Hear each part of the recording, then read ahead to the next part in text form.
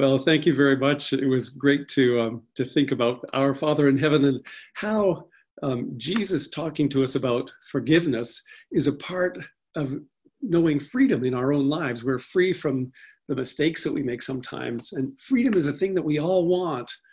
But some of us live our lives as slaves, slaves to law, slaves to homes, slaves to our past hurts that we carry around with us, slaves because we feel unworthy of love. And in the last few years, there's been lots of talk about a loss of freedom in the world and increasing slavery. And people are writing about the shaky ground on which democratic institutions are resting today. And at the core, there seems to be a loss of truth, not just in our society, but around the world. And the internet and various social media platforms are a part of this. If you want to know more about this, try watching Netflix, The Social Dilemma. And it talks about, because of the internet, just a loss of being able to know what is the truth, because everybody's presenting things as truth on the internet. And we're slaves to that from not knowing the truth, but we're slaves to our lack of understanding too about how God wants us to live. And so we need to listen to what God says about freedom and how he wants us to live. And salvation is a big word when you talk to Christians. That's a really big thing to us all. And salvation is about being free, being saved from being kept in slavery. And at the Passover, the people of Israel are slaves and they have no freedom. We heard that reading from Exodus 14 today. The people can't even worship their God Yahweh. And Moses, their leader, says to the Pharaoh of Egypt, the king of Egypt, "Let my people go." And the Pharaoh promises to let them go, but he always reneges on his promises.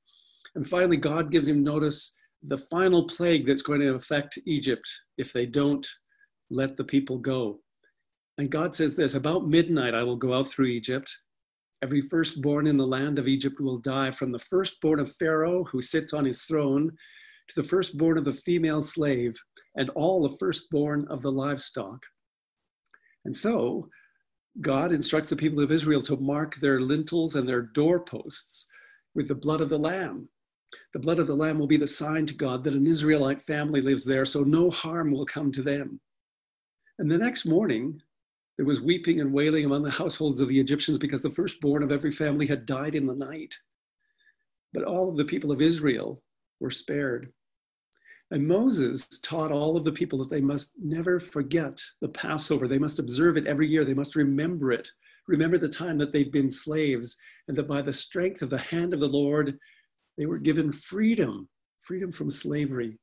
And it wasn't any of their doing, but it was God's strength alone that gave them that freedom.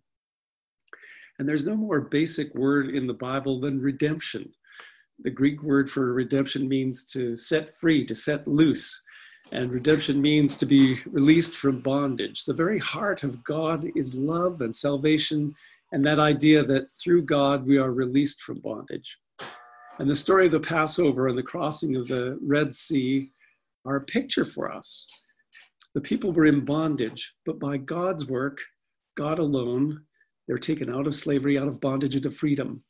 And just as the Israelites were given life on the night of the Passover by the blood of the Lamb, so we too are given life as a free gift from God.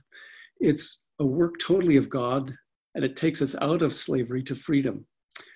If you're a Christian, just like the Israelites in Egypt, one time, you and I were in slavery. We were slaves to our own egos that tell us we're very important. We're like God. We're slaves to people who want to gain power over us. We're slaves to drugs because we seek pleasure for ourselves instead of joy in the Lord. That we're slaves to our iPhones and our computers because we seek to know the truth through that, and yet the truth has been stolen from the internet, and we just know fake news. There's an amazing program on Netflix that points to the destruction of our society and freedom because of the total collapse of truth in our world, and we're slaves to advertising. Increasingly, you hear about people being slaves to cocaine, to alcohol, to sex, to technology, to lies, and all of that happens because we've forgotten about God. We've forgotten to listen to the story of God because we don't love the Lord our God with all that we are, and we don't love our neighbors as ourselves. So you and I, we were like the Egyptians. We didn't want to know or love or follow God. So like the Egyptians, we were under God's wrath. So what does that mean, that idea of God's wrath? Is it that God gets really, really, really, really mad at you? That he's having a temper tantrum because you're not behaving? God's wrath is really just this. It's his settled judicial opposition to evil and sin. God's wrath is objective and our guilt is objective. We're in slavery to sin, and that meant that we were going to die. But just like at the Passover meal at the time of Moses, we too have our own Passover. And that was the night of the Last Supper, when Jesus agreed to die so that you and I might live. And Jesus often was referred to as the Lamb of God. And when our own Lamb of God died on the cross, shed his blood for us, that was the ultimate saving act, even more powerful than when the people of Israel covered their doorposts and lintels with the blood of the Lamb. This was God come amongst us, God, the Lamb of God. And it worked, his dying for us. It worked, not just for one group of people, but for the whole world, so that whoever comes under the blood of the Lamb would receive new life, real life, as a gift from God. And anyone who does that is given life and freedom from slavery, a gift of love from God. And it's what God desires for all humankind, that we might all be set free. And God, like human mothers and fathers, our God desires that we turn from the things that hold us in slavery and find true freedom in life. So how does that work? Well, if your son or daughter was addicted to crack cocaine, what would you do? As a father or mother, you would see the bondage that they were in, and you'd probably do all you could to help them from that slavery into freedom. We would love them dearly, and we would be grieved by their slavery, and we would hope that we could see the way to freedom, freedom in life, freedom in love, not slavery to fear and oppression. And so God did everything that he could to save you and me. He did everything that he could to save the people of Israel too. And on the day of the Passover, the Pharaoh relents after he's seen what has happened, and because he's disobeyed God, people have died. And so Pharaoh tells Moses, hey, get up, get away from me, you and all the Israelites, go and worship this God of yours, as you said. Take your flocks and your herds, and as you said, be gone. And so he had set them free from slavery. And so they went. They'd been in slavery for over 400 years, and now they were free. So you can imagine the feelings that they must have had. What if you'd been a slave and now you had your freedom? What would it mean to you to be given freedom? It's a complicated thing. David Martin Lloyd-Jones was a brilliant writer and theologian, and he wrote a sermon on Romans 6, and he used this illustration to explain slavery and freedom. So Lloyd-Jones said, imagine that you were a slave in the southern United States in 1862. That was the year before the emancipation of the slaves in the United States. And that means you couldn't vote at that time because you hadn't been emancipated yet. You had no power. Somebody could come along and beat you up and maybe even kill you, but you didn't have any rights. So if you were in town and some white person told you to do this or that and was abusive to you, you'd probably be really frightened, and you'd probably do whatever they said because you knew you had no rights. Well, say 10 years later, after the Emancipation Proclamation had been issued, you're no longer a slave, you have rights, but you walk into that town and a white person starts to yell at you. And even though you know in your head, hey, I have some rights here, those old feelings are still there. You're instantly afraid because you remember the past. And you're sort of thinking, oh, I better watch out here because I'm in trouble. And you're still scared, and you're still acting like a slave who has no rights. That actually is similar to the condition of every Christian. You know, but you don't know. You know that you've been saved from slavery to sin and that you are free. And if you really believed in your heart what you know in your head, i.e., there is no condemnation for you because you're in Christ Jesus, and God regards you as perfect because of Christ's righteousness, then you would not still be a slave in your heart to success or to what other people think of you or to other things that try to have power over you, that take away from your love for God. Technically, objectively, you're not a slave. God has freed you from your sins, but you can't quite get that to go from your head to your heart. So remember, this is really important. God wants you to know this, that you're no longer in slavery. And it's so easy to slide back into the life of being a slave because, well, we become afraid, don't we? Another thing that keeps us enslaved is the fact that things that enslave us don't give up on us that easily. They long to keep us under their control. And an example comes from this story about the Red Sea and the Exodus. Because after the people of Israel finally gained their freedom, here's what the old slave driver Pharaoh does.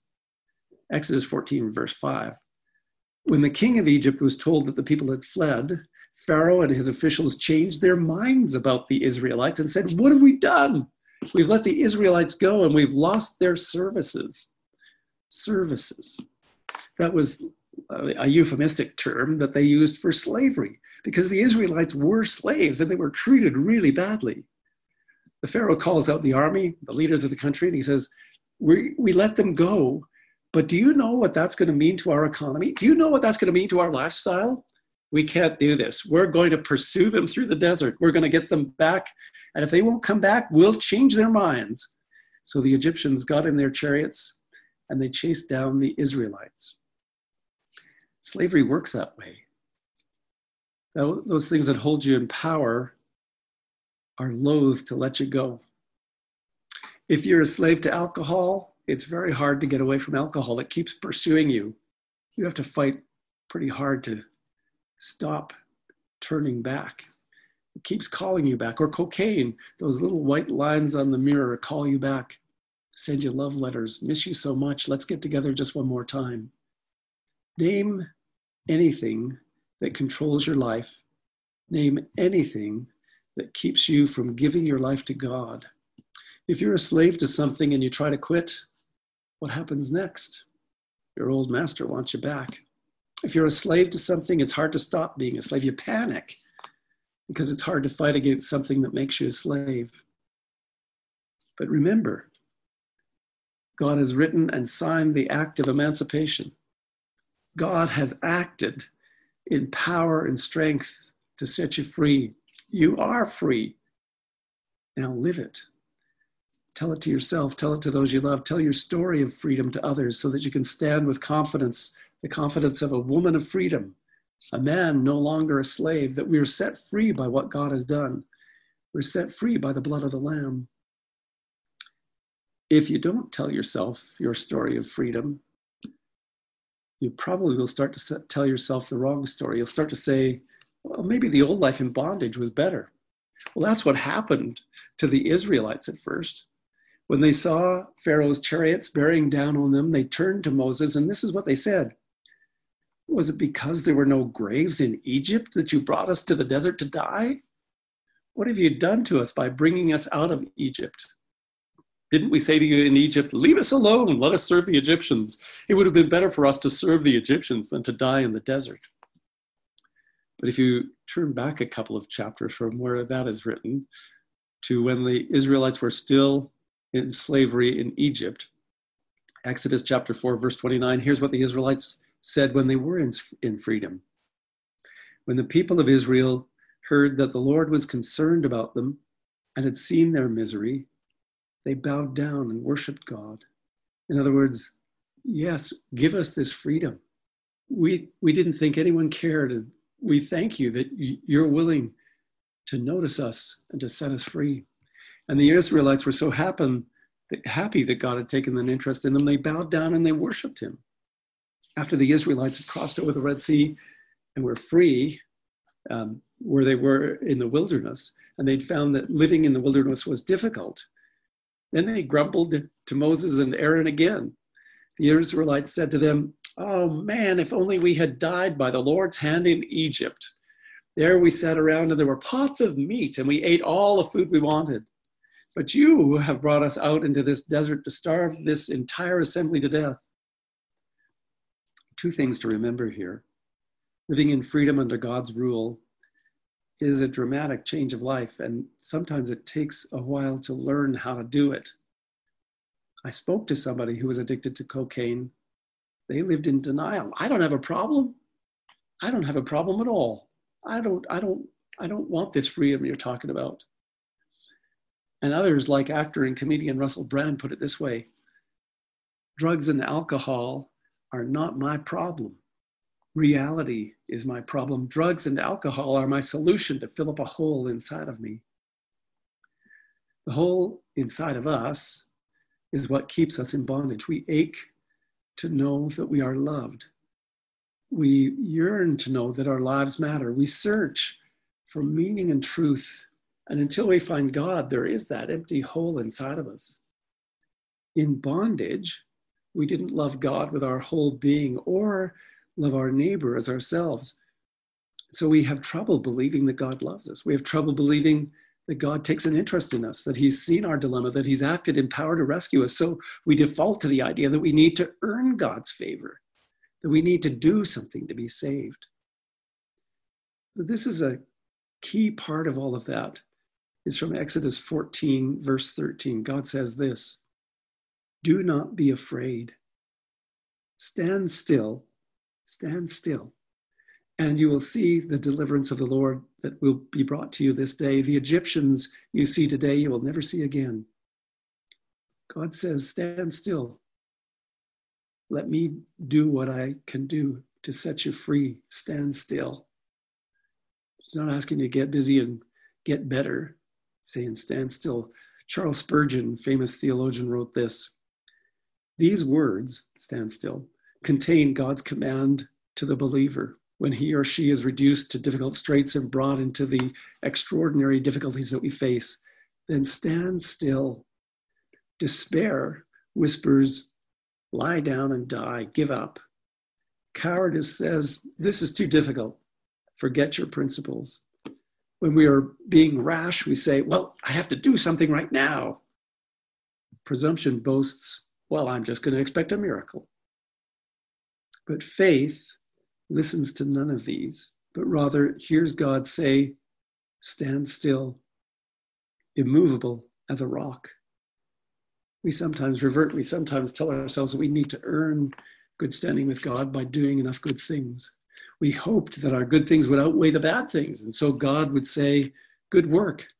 You're one of the people we want in here. But that's not what the Christian faith teaches. That's some other religion. But the Christian faith says, God just accepts you and says, I love you, and welcomes you. You don't have to do anything, and you can't do anything to earn it. Some religions tell us to think this other way, but Christian faith says God's not like that. Our freedom, our new life is a gift of love, and there's nothing you can do to earn God's love. He loves you first. He saves you, and it costs nothing because Christ paid for everything. So be still and then give thanks. Remember, we're all sinners. We've all fallen short of the glory of God, and we're here because by grace we're forgiven. And that's because of all that God has done for us. Through Christ, we got out of slavery, got out of that place we didn't want to be. There is now no condemnation for those who are in Christ Jesus. Sin shall no longer be your master because you're not under the law, but under grace. That's objective freedom. Think of Charles Wesley's composition, And Can It Be, written in the 1760s. And I think they understood this idea of allowing God to set you free in a way that we don't today. In his lyrics, he wrote this: "My long my imprisoned spirit lay, fast bound in sin and nature's night. Thine eyes diffused a quickening ray. I woke, the dungeon flamed with light. My chains fell off, my heart was free. I rose, went forth and followed thee." It's an amazing song of liberty, of freedom, of being set free. And it's true. We have those experiences, and yet every so often we find in our hearts we're not free. We put ourselves back into bondage, or we allow others to put us back there. They do that through unforgiveness. When someone won't forgive you, your sins are forgiven. God tells you that. Sometimes people will say, I don't forgive you. That's a power play to keep you believing that you're still a slave of sin. Jesus is clear about that. You are set free. Live in that freedom. Sometimes we feel God couldn't possibly love us, that we need to do something to earn his favor. That's Satan whispering lies to you. But we're people of the truth. God brought the people of Israel out of slavery in Egypt and gave them the law. That's the gospel, the good news. It's not this, because I'm obeying God, now I'm saved. No, it's this, because I have been saved by God's free grace, and now I want to obey God. It's an act of love when I obey God. More than that, God said to Israel, I'm the Lord who brought you up out of Egypt to be your God. Therefore, be holy, because I am holy. Why do you sin? We sin because we're being controlled by our idols, like fear. But the grace of God frees us from idols. We're saved by faith alone. That's found throughout the Exodus story and through the Passion of Christ. It's amazing. It's the gospel. And may you know that gospel deep inside of you. Let's pray this morning. Lord Jesus, we thank you that you love us. We thank you that you've done everything that we might be free to worship you, free to know that we're loved, free to know that through you our lives matter. You've set us free from all the things that hold us in slavery. Now, Lord, as we walk in the wilderness, help us to live our freedom. And we ask this in Jesus' name. Amen.